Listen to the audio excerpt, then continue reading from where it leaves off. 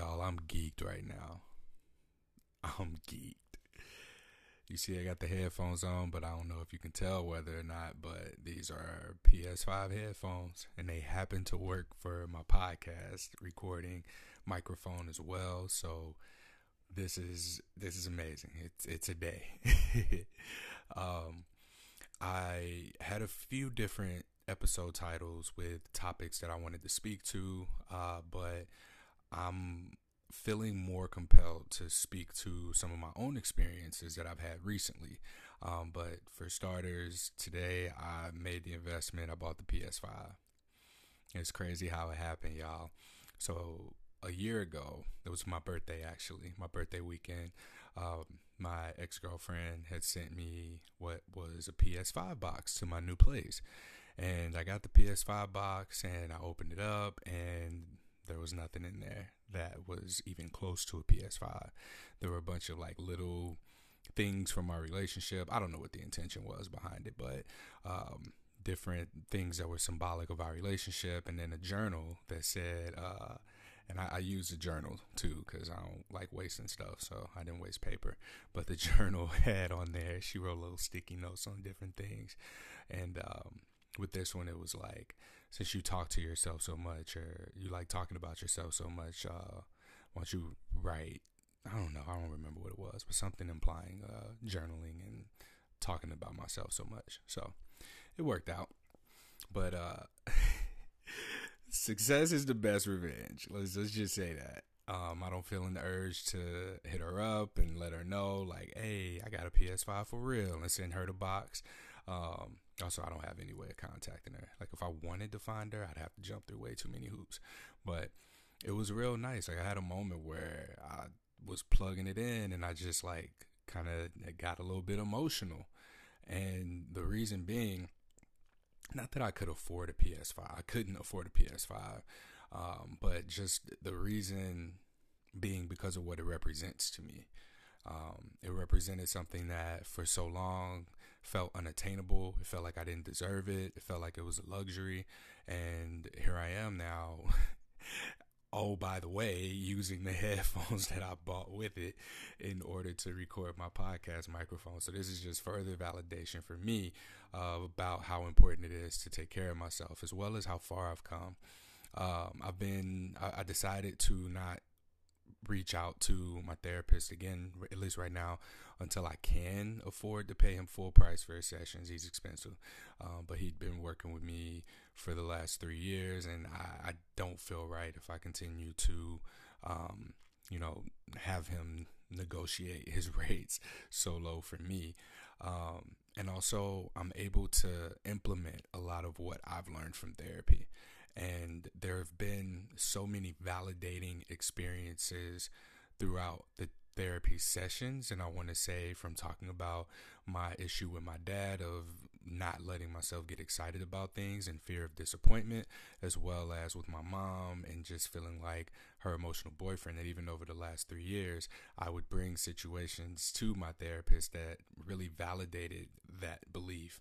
And something that I've realized is that the more time that I spend in therapy, the more time that I spend looking up content and trying to undo all of the knots that have been created from me living in the way that I have, in a way that was only congruent with these beliefs that no longer serve me, I'm finding that the detangling of the knot is going to be challenging my belief systems with behavior change. And I've had probably a dozen experiences over the last few days alone that served as reminders of me still acting out of the beliefs that I have about my dad and about my mom. And so I've done all this healing, so to speak. I've done all this self-reflection, but the self-reflection really doesn't mean anything if you're not willing to put it into action. So with my dad, for instance, I've decided that I'm not going to get excited about things until after they happen. So that kind of explains my feeling about the PlayStation 5 and how when I got that, and it wasn't the purchasing, it wasn't the fact that two people came in afterwards asking about buying a PS5 and I got the last one, or someone on the phone calling in to see if they had one and deciding that they wanted one this day in this moment. Those weren't the validating moments for me that I got excited. It was when I was here and I was plugging it in, and then it was just like, wow, I did this. This is happening. This happened.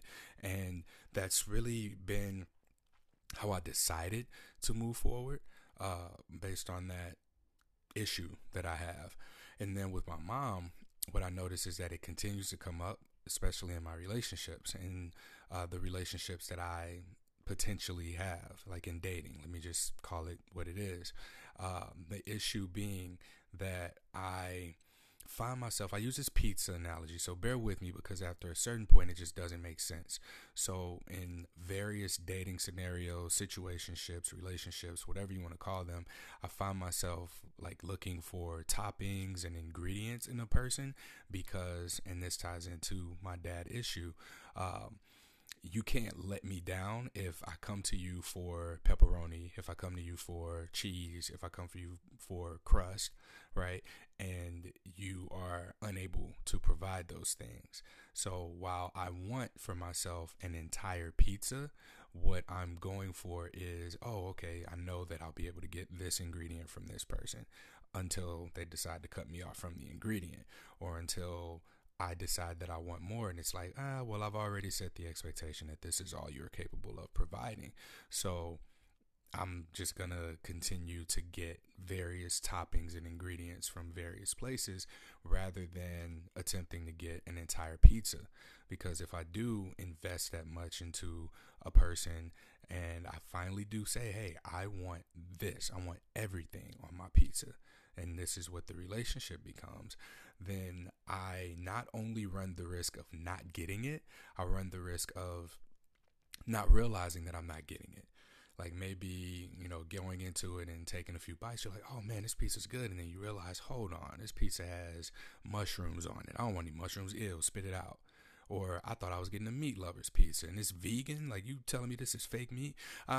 This is what I mean by the analogy stretching too far. It's a big reach, but what it really symbolizes for me is that there is an inherent fear, not of me asking for what I want, but me getting what it is that I want. Because I've been in so many situations where I've been able to ask for what I want and I've gotten it, but it's more of like I'm more intimidated to ask from a partner, a potential partner, something more than what the minimal expectation is, because they can disappoint me and because I can be in a situation where I can get exactly what it is that I want. So there's not only this fear of failure, there's this fear of actually achieving and then being disappointed. And I mentioned this, I haven't mentioned this here, but there was an experience I had with someone where, if you've been listening long enough, you know that I have genital herpes. And this was someone that I disclosed my herpes status to, and they were okay with it. We hooked up and then went to bed, woke up, we hooked up again. And then probably like 4 hours later, this person was just like, I don't want to do this because I'm scared of getting herpes. I don't want to get herpes. And it was more of a fall down because I was like riding a high. I was like, yay, this is great. This is going to be fantastic in my mind because this person did a lot for me in terms of what I was looking for that I hadn't had access to. So I unexpectedly got pizza. I was really thrilled about the pizza and I got a taste of it. I was eating slices off of it throughout the entirety of our connection that we had. And then all of a sudden it was like, nah, Courtney, you can't have no more pizza. And the excitement and the expectation that I created for myself was so high that when the rejection did finally come, I think that probably hurt exponentially more than what it would have felt like if I were just rejected initially. So it was like there was like a twisting, gut-wrenching pain there, emotionally, I would say. But, you get your heart broken and you bounce back 10 times harder if you do the right thing with that energy.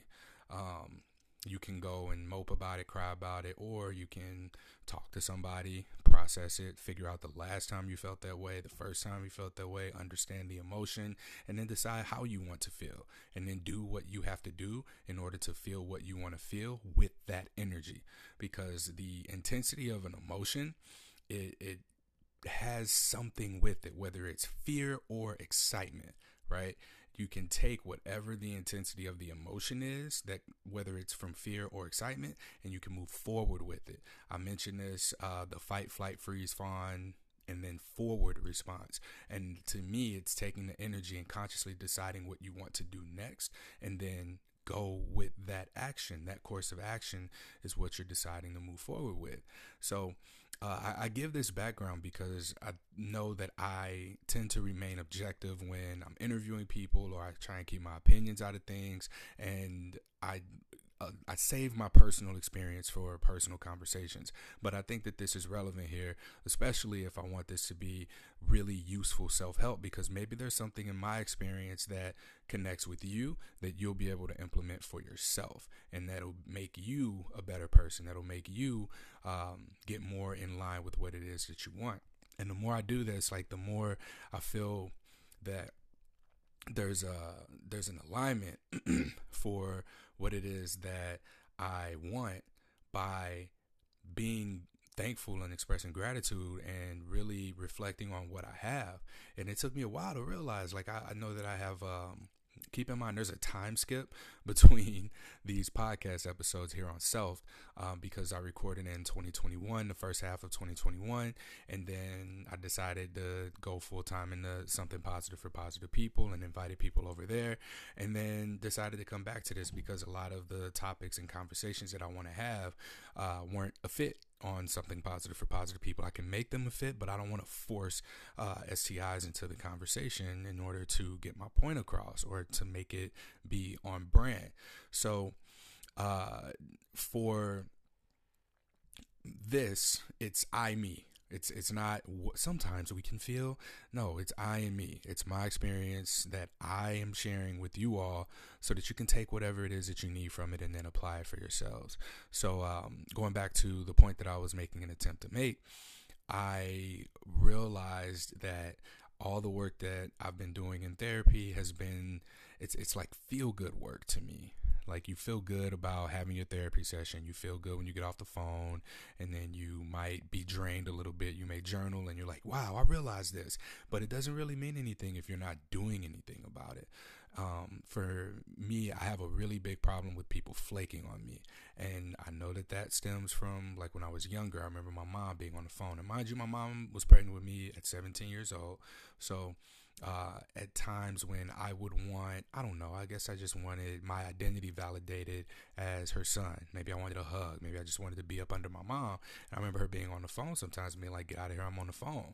And overhearing some of those phone conversations, I think that what I learned was that there was more of a prioritization of a sexual relationship, or a relationship that had that component to it, than there was anything else, so in learning that, I think that I've come in contact with women who would more so prioritize, like, and this all goes together, so bear with me as I try to explain it, with women who prioritize the sexual relationships that they have with their partners, or just somebody, right? Whereas I would feel like, oh, this is my person to watch this show with. This is my person to go to the hot tub with. This is my person to go out to eat with. This is my person to do X thing with. And there's a lot of talk on the internet, if you look for it, that it says, like, men and women can't be friends. And I agree and I don't agree with that. Typically because I know historically, like, I'm 34 now, but in my 20s, I think that I was mostly only friends with women because of the hope of potentially sleeping with them. Now, being older, I think I can see it a little more clearly in other people, but that kind of holds true because, and this is me talking about my experience, I think that it holds true because I think that I've tried to get not necessarily sex, but what comes with sex and what it could represent for me based on how I've processed, what that is and what that means. Wow, I am not recording any of the video. All right, this looks like this is going to be audio only. I did everything but press record. But I'm really making points here, so I'm going to just continue to drive it home. What I mean is, so sex is representative. What does sex represent for me? I think that it represents connectedness. I was talking to a friend of mine about this, and they were like, well, what did you want from your mom that you couldn't get from your mom? And I was like, sex ain't the right thing to say here. That's not it. But what it was probably that sense of closeness, that sense of intimacy, that sense of connection. And I think that I invite women to provide that thing to me that my mom didn't give me when I wanted it all the time, which was that sense of closeness and intimacy. So the way that I would ask would be in small ways. It would be, hey, do you want to go do this activity, like the hot tub or the gym, or come to a yoga class? Like, I do these activities, or come with me to Comic-Con, or this type of party, or this just outing, or even to a movie.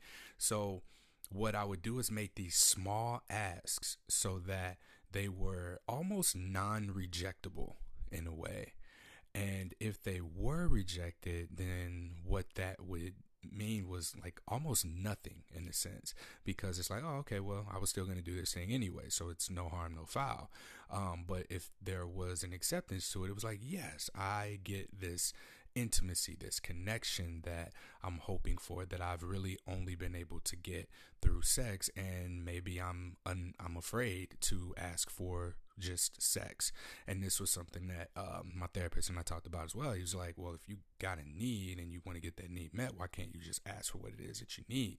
And trying to make sense of it, I think that he put it a lot more simple, like so simple that it went over my head, because I really have been doing all of this, like watching videos, reading articles, following people on social media to try and better understand how to get what it is that I want, or understand myself to know what it is that I really want. That the simple way of putting that was just so far removed from me. And I think that having some experiences to pull from and have to like decide for myself, okay, well, how do I want to navigate these? What do I want to do about this? Like, now having to think about this and decide what I want to do, this really changes things for me, because now that I know that my attempts to hang out are like really small asks that don't hurt too much if rejected, those things still pile up. Like, while they may not hurt as bad in the moment, they still pile up. So I can make one big ask, which, let's say it's sex. Like, sex is the connecting thing, the big connecting thing that I won't, or have chosen not to ask for, or I'm scared to ask for from a woman.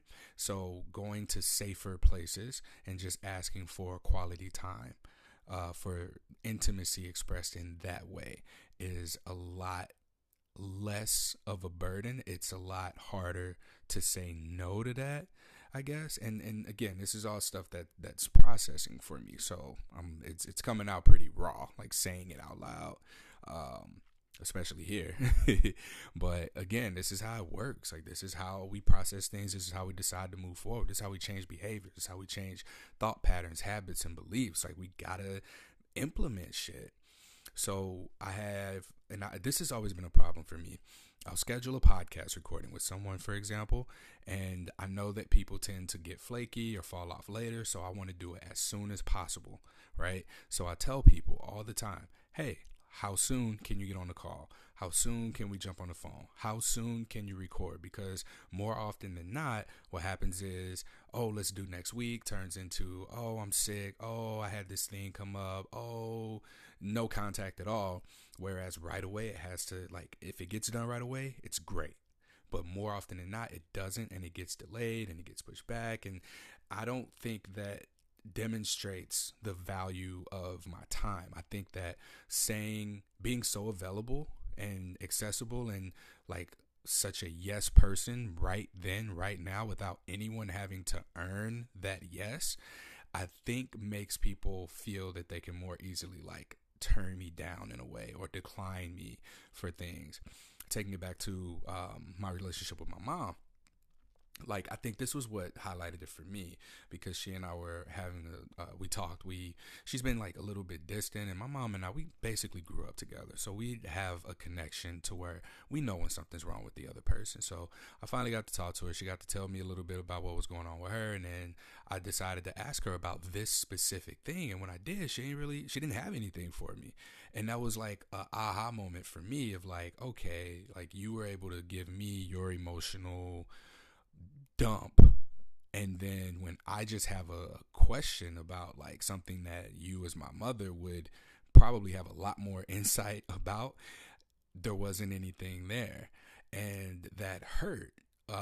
And the pain of that was just like a reminder, and I think it unraveled a lot of other things, between having a couple of podcast guests cancel, between having a call with someone and letting them know, hey, I'm going to call you in 2 hours, and for it being okay with them, and then I called him and then he didn't call me back, and then having a friend like essentially reschedule a hangout, and then come to find out that that hangout was rescheduled under the guise of like mental health stuff, but then for them to tell me, oh, I had a really great conversation with a potential partner, it was like reiterating that that sexual relationship takes precedence over the intimacy that I believe that we had through our mutual interests and quality time that we spent together. And what else?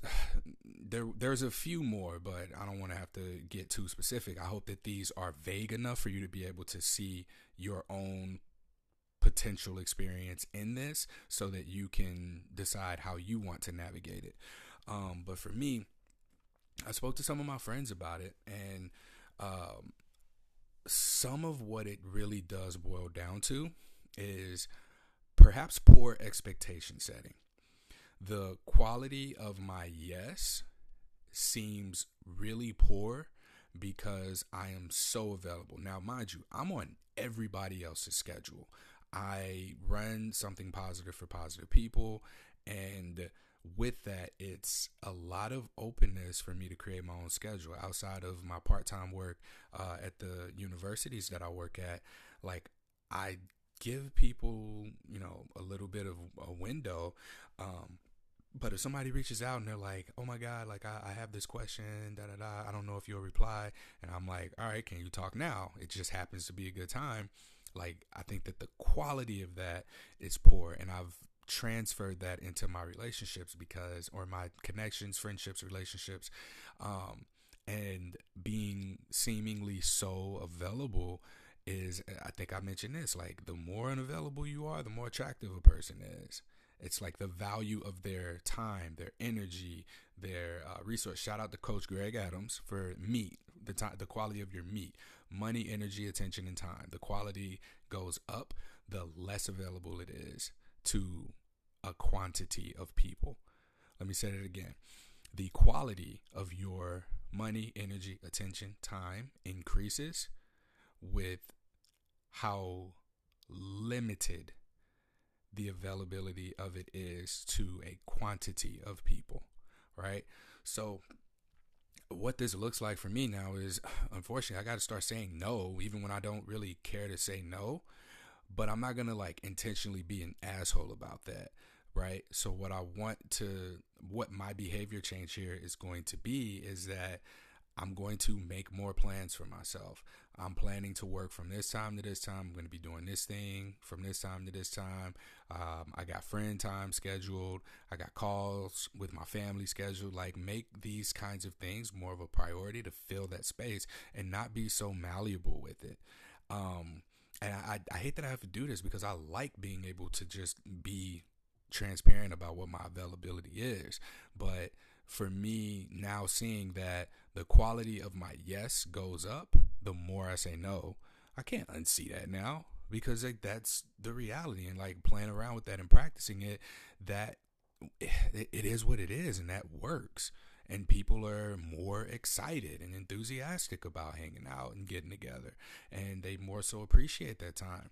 But I realized that, like, the reason that I've been, I don't want to say hurt, yeah, that's what it is, disappointed, had my feelings hurt, has been from allowing myself to feel this way by not, not only increasing the quality of my, yes, of my meat, my money, energy, attention, time, but also because perhaps I'm not even being intentional in my ask. I mentioned the pizza toppings or whatever. Like, if I go to you and I ask you for less than what I actually want from you, so being afraid of asking for a sexual relationship, right? Because that's the quality of intimacy that I want. If I'm asking for breadcrumbs, little pizza crust here and there, little pepperoni or bacon on the side, or a certain type of cheese or crust, right? The sauce to be like this. If I'm only asking for 1/9 of what it is that I really want, then how, like, I'm settling I'm settling myself, first off, but I'm also devaluing what I allow myself to receive. So therefore, I won't even be able to enjoy or appreciate a pizza if the opportunity to eat pizza is right there in front of me, because I won't know how to respond to it. I'll be like, oh no, this is too much. This is too much. I couldn't possibly ask for this. I couldn't possibly eat all that. And I will most likely consciously push that away, but I'll be like, ooh, look at that pepperoni over there. Ooh, damn, look at them cheese shreds. Yeah, girl, let me get some of them. Let me get some of that cheese shred. Because that's so much easier than to just be like, hey, I see you over there looking all fresh, looking all hot and ready like a Little Caesars. Girl, come over here, get in my mouth, right? That's it. I bet that even sounds smooth, like saying out loud to somebody, because of the confidence behind it, the energy behind it, the certainty in my voice behind it, right? Even when asking for breadcrumbs or less than what I really want, you'll be like, oh, hey, you wanna? This is an over exaggeration. It's, hey, you want to come to the hot tub? Like, I'm asking you to come to the hot tub because I'm scared to ask you for a hookup or for actual intimacy, or if I actually just need physical touch or contact or just quality time. Like, I'm not really asking for what I want. And I don't know how else I do that, but I'm using particularly sex and the platonic relationships that I have, going back to the whole men and women can't be friends thing, that you'll probably see floating around on the internet. I'm really leaning towards agreeing with that. As objective again as I try to be, like, leaning in towards that, because what is it that I get out of a platonic relationship with people? Right, so let's start there. Let's go as wide as platonic relationships. I've had this come up in therapy as well. I don't like feeling used. However, I feel most used in my platonic relationships. I allow myself to be emotionally available, vulnerable, and create that emotional safety and support for people through my business. So people get that infinitely. I've noticed that there have been people from there who trickle into the friend category or like the acquaintance category and still take in that way without having to go through the business part of it, without going through the donating process or talking about spending any money or how much time's going into this or any types of boundaries and restrictions. And that's my fault because I allowed it to happen. And then I also notice that there are times where the friendships, like, I will offer that emotional support and availability, and that kind of sets the standard for what the friendship is. And it's really that upfront intention setting and behavior that comes on at the beginning. That's what people latch on to. People will latch on to that and decide, oh, this is the nature of the relationship, the friendship. I get this money, energy, attention, time without there being any reciprocity. And so when I look at using people, it's been challenging for me to ask for sex because that feels like I'm using people. So, hey, I want this thing from you. I don't want this thing with you. I want it from you. And it's like it's happening for me exclusively. So it feels a little bit bad for me to take in that way because it feels like using people, but I'm enabling people to use me in that sense too, without the reciprocity, without the exchange. I can't tell you how many people like come to me, get what they need, and then I don't hear from them again. Or if like I would like to receive from them what I've given to them, and they're nowhere to be found, or they're slow to respond to text, or they're too busy, or they can't handle it. And that's happened enough times for me to be able to point out the fact that it's a pattern, and it's a pattern that I have trained people on being able to I've trained people to accommodate for this pattern, so to speak. So it's like, oh, well, this is my relationship with Courtney. This is what it is. And I gotta undo that shit. So I guess Self Season 2 is going to be more about the implementation of behavior change, pattern breaking, and things like that, more so than just the self-reflective piece and self-education, because you can't get in this loophole of understanding or hearing people say, this is what you need to do, this is what you need to do, this is what people are doing to you, this is why people are doing it to you, here's how they do it to you. And then you'll look up 6 months from now and you still getting the same kind of outcomes that you've been trying to not get anymore. And the only thing that you got is some knowledge from some people from YouTube, some podcasts that you might have listened to. And I listen to a lot, and I keep finding new people. And as I quote them, I'll definitely be shouting them out. But I realize now that these little asks are a part of something called nice guy syndrome. I read the book No More Mr. Nice Guy by Robert Glover, not Donald Glover. That's Childish Gambino. Robert Glover. And that pattern, I read this book a couple of times over the last like 10-ish years. Probably 8 years is more accurate, because I remember I found it when I was living in Houston and I became single again. So the nice guy syndrome of, oh, well, I'm just going to only ask for this little thing here. And, if they say no, oh, it's cool, no harm, no foul. But if they say yeah, then yay, I got the bare minimum. And I've trained myself to ask for and accept the bare minimum. And how often do I do that with my nonprofit, my business, right? Even with the yoga classes that I was teaching, I was like, 30 minutes for $5, and I'd get 1 to 3 people who come, and one of those people would always pay double too. And I really, really appreciate her for that, because without her saying it, she was like, hey, Courtney, you're worth more than that. I value you significantly more than that. What I get out of your yoga classes is significantly more than that. And I didn't ask for that. And so that kind of taught me that I am someone who is worthy of receiving. I am capable of receiving.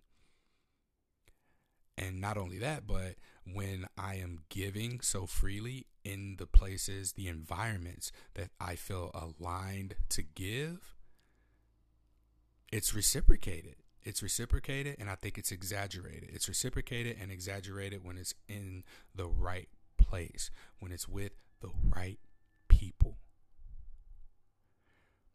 So I want to change this behavior. And the way that I'm going to change this behavior is I'm going to put more of things for Courtney in the calendar. I'm going to put in my calendar, I'm playing video games from 5 p.m. to 7 p.m. I'm working from noon to 4 p.m. I'm going to be going to the gym from this time to that time. I started going to hot yoga classes at the studio up the street. I'm going to be blocking off time for that. Ain't no more like answering the phone every time somebody call. And it's not going to be ingenuine. Obviously emergencies, those happen, but I got to stop making myself so accessible and available. And I think that that's why I'm not getting the outcomes that I want, because I do that. I minimize and reduce my expectations significantly, even though, in 2021, I was saying, I want everything. I was saying, set your standards so that you don't have expectations. And I've set my standards to this low level. Like, it's so low that almost anybody can break through it. And if anybody can break through it, then anyone can set me up to feel disappointed. How wild is that? The bar that I set is so low that I still end up disappointed, and I'm enabling people to disappoint me. So while I've on one hand resolved my daddy issue and resolved my mom issue, it's on me to implement the things that have to be done in order for me to really get rid of that. Like, I gotta stop. I gotta stop enabling myself to feel bad by allowing people to treat me the way that they do. And that's gonna come with the realizations of some very uncomfortable realities that I live in. And, I'll make like these real comments. It's so interesting interacting with people on the internet versus interacting with people in real life, because people in real life are not the same as they are on the internet. You'll make a statement on the internet and people will respond the way that they want for others to see that they responded. But when you do that shit with a real person and you have a conversation with them of like, something that might be considered misogynistic or sexist or racist or whatever ism there is, like, they'll laugh and be like, you're right. Like, even the words themselves, misogynist, racist, sexist, the ones that are being thrown out there for making an objectively accurate, logical comment or generalization or observation, you can be called one of these words as a way of not continuing to engage in conversation about why what you said is accurate or why it's true, right? But the word being thrown at you, the label, just shuts down the argument, the disagreement, the conflict, and that's it. Like, there's no engagement. But you do that in person and it's like, oh, okay, well, you can either get up and leave or we can engage in dialogue about this. And, when people throw words at me like that, I'm like, well, what does that mean? What do you mean? Can you give me an example? I had this conversation about privilege with someone, and talking to them in person about it was so different than talking to other people on the internet about it or reading on the internet about it, because you're able to engage, you're able to exchange experiences and knowledge. And I think that that's really how we grow as people. But we got to be willing to do that. We got to be willing to have hard conversations. We got to be willing to challenge people. We have to be willing to engage in conflict. Because if we don't, we stagnate. We begin to suffer. We begin to really struggle more than we actually need to. And so I don't want to do that anymore. I don't want to struggle. I don't want to suffer. I don't want to fight for. I don't want to fight for the bare minimum. I heard this quote from Mr. Lucario. I'll quote him. He said, "People give dogs bones. Dogs don't like bones. Dogs like meat. And there's typically meat on the bones. So it's like they settle for bones, but what they want is meat." And that really hit home. The context of it, I believe, was he's a dating coach. So in regards to dating, it's that people like what they like, but they will settle. And this was specifically about women, I believe. Like, women, I know I'm butchering the shit out of this, but how women, men think women like men with money, but they like men with substance, but will settle for a man who has money or a thing that they gravitate towards. But I think it was just money.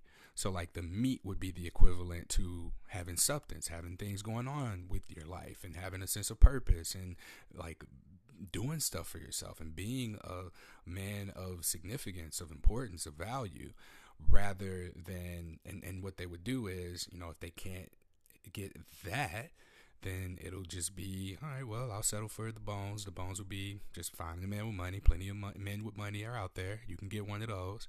But like that really hit me because, I mean, that's what I'm doing. Shit, I'm settling for the bones of just some fucking presence, like some time, like the bare minimum of experience to have just shared with somebody. And this shit comes from a deeply rooted childhood issue. And it's one that I'm consciously aware of as an adult. It's one that I've talked to my mother about. I'll talk to my father about the one that I have with him. But there's not been any change. I haven't changed anything. So I know for myself that the changes that need to be made are as follows. For one, I'm filling my schedule up with more Courtney stuff. So there will be significantly more Courtney time. There will be more work time for something positive for positive people dedicated to it. Like, I can't just be on other people's schedule when they want to record podcasts. Podcast recordings will take place between X time and X time on X date. If you can fit into that, then we can make it happen. If you can't, then we can't record. Like, I'm going to record a podcast at that time, that day. But if you as a guest can't make that work, then I can't do that. Like, I had someone asked me 2 years ago, we recorded, and he asked me recently to remove the episode, and that said that he wanted to do it over. And I just was like, dude, that's not, I couldn't put my finger on it right away. But to me, that felt like another example. Yeah, this was another one of those things that happened. It just felt like it felt very disrespectful to the time, to my meat. Like, while, money wise, nothing was spent on the podcast episode. But energetically and attentiveness, my attention and my time, again, shout out to Coach Greg Adams, my money, energy, attention, time went into that. And for somebody to think that, they can just hit me up like, oh, you ain't doing shit, we gonna re-record this episode, like, that there's a lot that goes into that. And who's to say that even after this recording, this re-recording, which I don't do re-recordings, even after that, like, you wouldn't be satisfied with that. And I've had experiences where I've gone and I've re-recorded with somebody 3 different times. So it goes from what should be about an hour and 15 minutes of time to record, interview, and then be done with it, and then go on to edit it. Let's say it's an hour of editing per 15 minutes of episode. So each one's usually an hour. So that's 4 hours of editing. And then we also got the promotion, like writing the content around it, making the social media posts, creating the episode descriptions, and distributing it. Like, all of these things take energy, they take attention, they take time. And like, I gotta be go, go, go. I have to continue to move forward. I can't keep backtracking for shit. I just can't. Like, that's not, I cannot do that. And I make mistakes. I know I do. And I backtrack and I fix those mistakes. But the moving forward now, I can't unsee how the dozens of times, the now dozen times that I can recall just over the last week alone, of just having my minimum standards just like not respected. I don't want to say disrespected. I'm going to say not respected. And not reciprocated. They weren't respected. They weren't reciprocated. And again, it's my fault because I trained people on how to treat me. So now I have to untrain them, hit a reset button. And it's not just training people, it's training myself to be deliberate and intentional with my initial approach. So like, I ain't finna just like clean house with all my friends and everything. Like, oh, that's it, reset button. Now I'm only going to approach people that I want something from, and I want a lot from them. So I'm going to make the biggest, most ridiculous fucking ask. I'm sure that's an exercise somewhere where you do that to get practice being told no. But that's not what this is going to be. It's more about me saying more yeses to myself so that the yeses that include other people, when I'm not saying no to other people in those experiences. Like, I got this PS5 now. It's going to be hard to get me out this house. I just dropped that $800. It's going to be hard to get me to leave this house. And when I'm here, like, I'm finna be working. And then when I got my downtime, I'm not finna want to go out and go partying and spend money. Like, I might go to karaoke. I just discovered that I really like karaoke bars.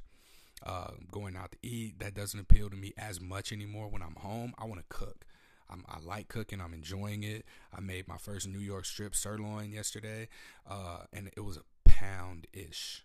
And I realized, like, a pound of steak is a lot. So I was very proud of myself for only eating half of that thing. I made me a air-fried sweet potato, and I made, like, this some type of power greens salad or some shit. Like, I'm doing it. Like, I'm out here in the house. I'm out here in the house. And, yeah, I have to implement these things. Therapy has been super useful. Therapy has been helpful. Therapy's taught me a lot. Therapy got me through the pandemic. Therapy has me with my sanity. And I give my therapist credit for that. And I want to go back when I can pay this man what he's worth. And I'm going to get there because the way that I'm talking about navigating my relationships with people, it's the same shit that I do in business. I don't ask for what I'm worth. I don't ask for big donations. I don't ask people to pay me a lot of money for these speaking engagements. I hit them with that, oh, well, it's a nonprofit, so whatever you can donate. And no. I'm laughing because it's true. You know, once you have these realizations, you can't do nothing but laugh. You got to laugh to keep yourself from crying sometimes. But the reality is that behavior changes are necessary. Like, it's not, I cannot afford now at 34 years old to be just, to settle for less. And then I'm saying this out loud to hold myself accountable. We go back to the MEAT analogy, MEAT acronym, money, energy, attention, time. I'm putting all of these things into getting the bare minimum ask of other people. And sometimes it's a no. And then the few times it's a yes. Like, I'm still losing. If I go forward and I put my meat into something positive for positive people. Wow, that sounds terrible. I put my money, energy, attention, and time into something positive for positive people. Last year, full time, I raised $30,500. $30,500 this year. Starting out, I just got a check from one of my board members, Dr. Evelyn Molina Dacker. I'm so grateful to her for making this donation, and I hate that it's under the circumstances that it's under, but her mother passed away, and her family has this, they have this, it's called the Love and Action Fund, and this is money that has been going out to various nonprofits that they support and believe in, and she made a donation of $50,000, and this is the second and a half week of January, and I done already crushed last year's fundraising, the money that we raised last year, and it feels so fucking good to just know that I am supported in that way, and this feels so validating. Like, I haven't asked her for anything. It just happened. Like, I asked her to be on my board, which to me, I felt like that was a huge ask. Like, asking the people who sit on my board to be board members for me, I felt like that was a big ask. And I'm getting different, things from different people and different responses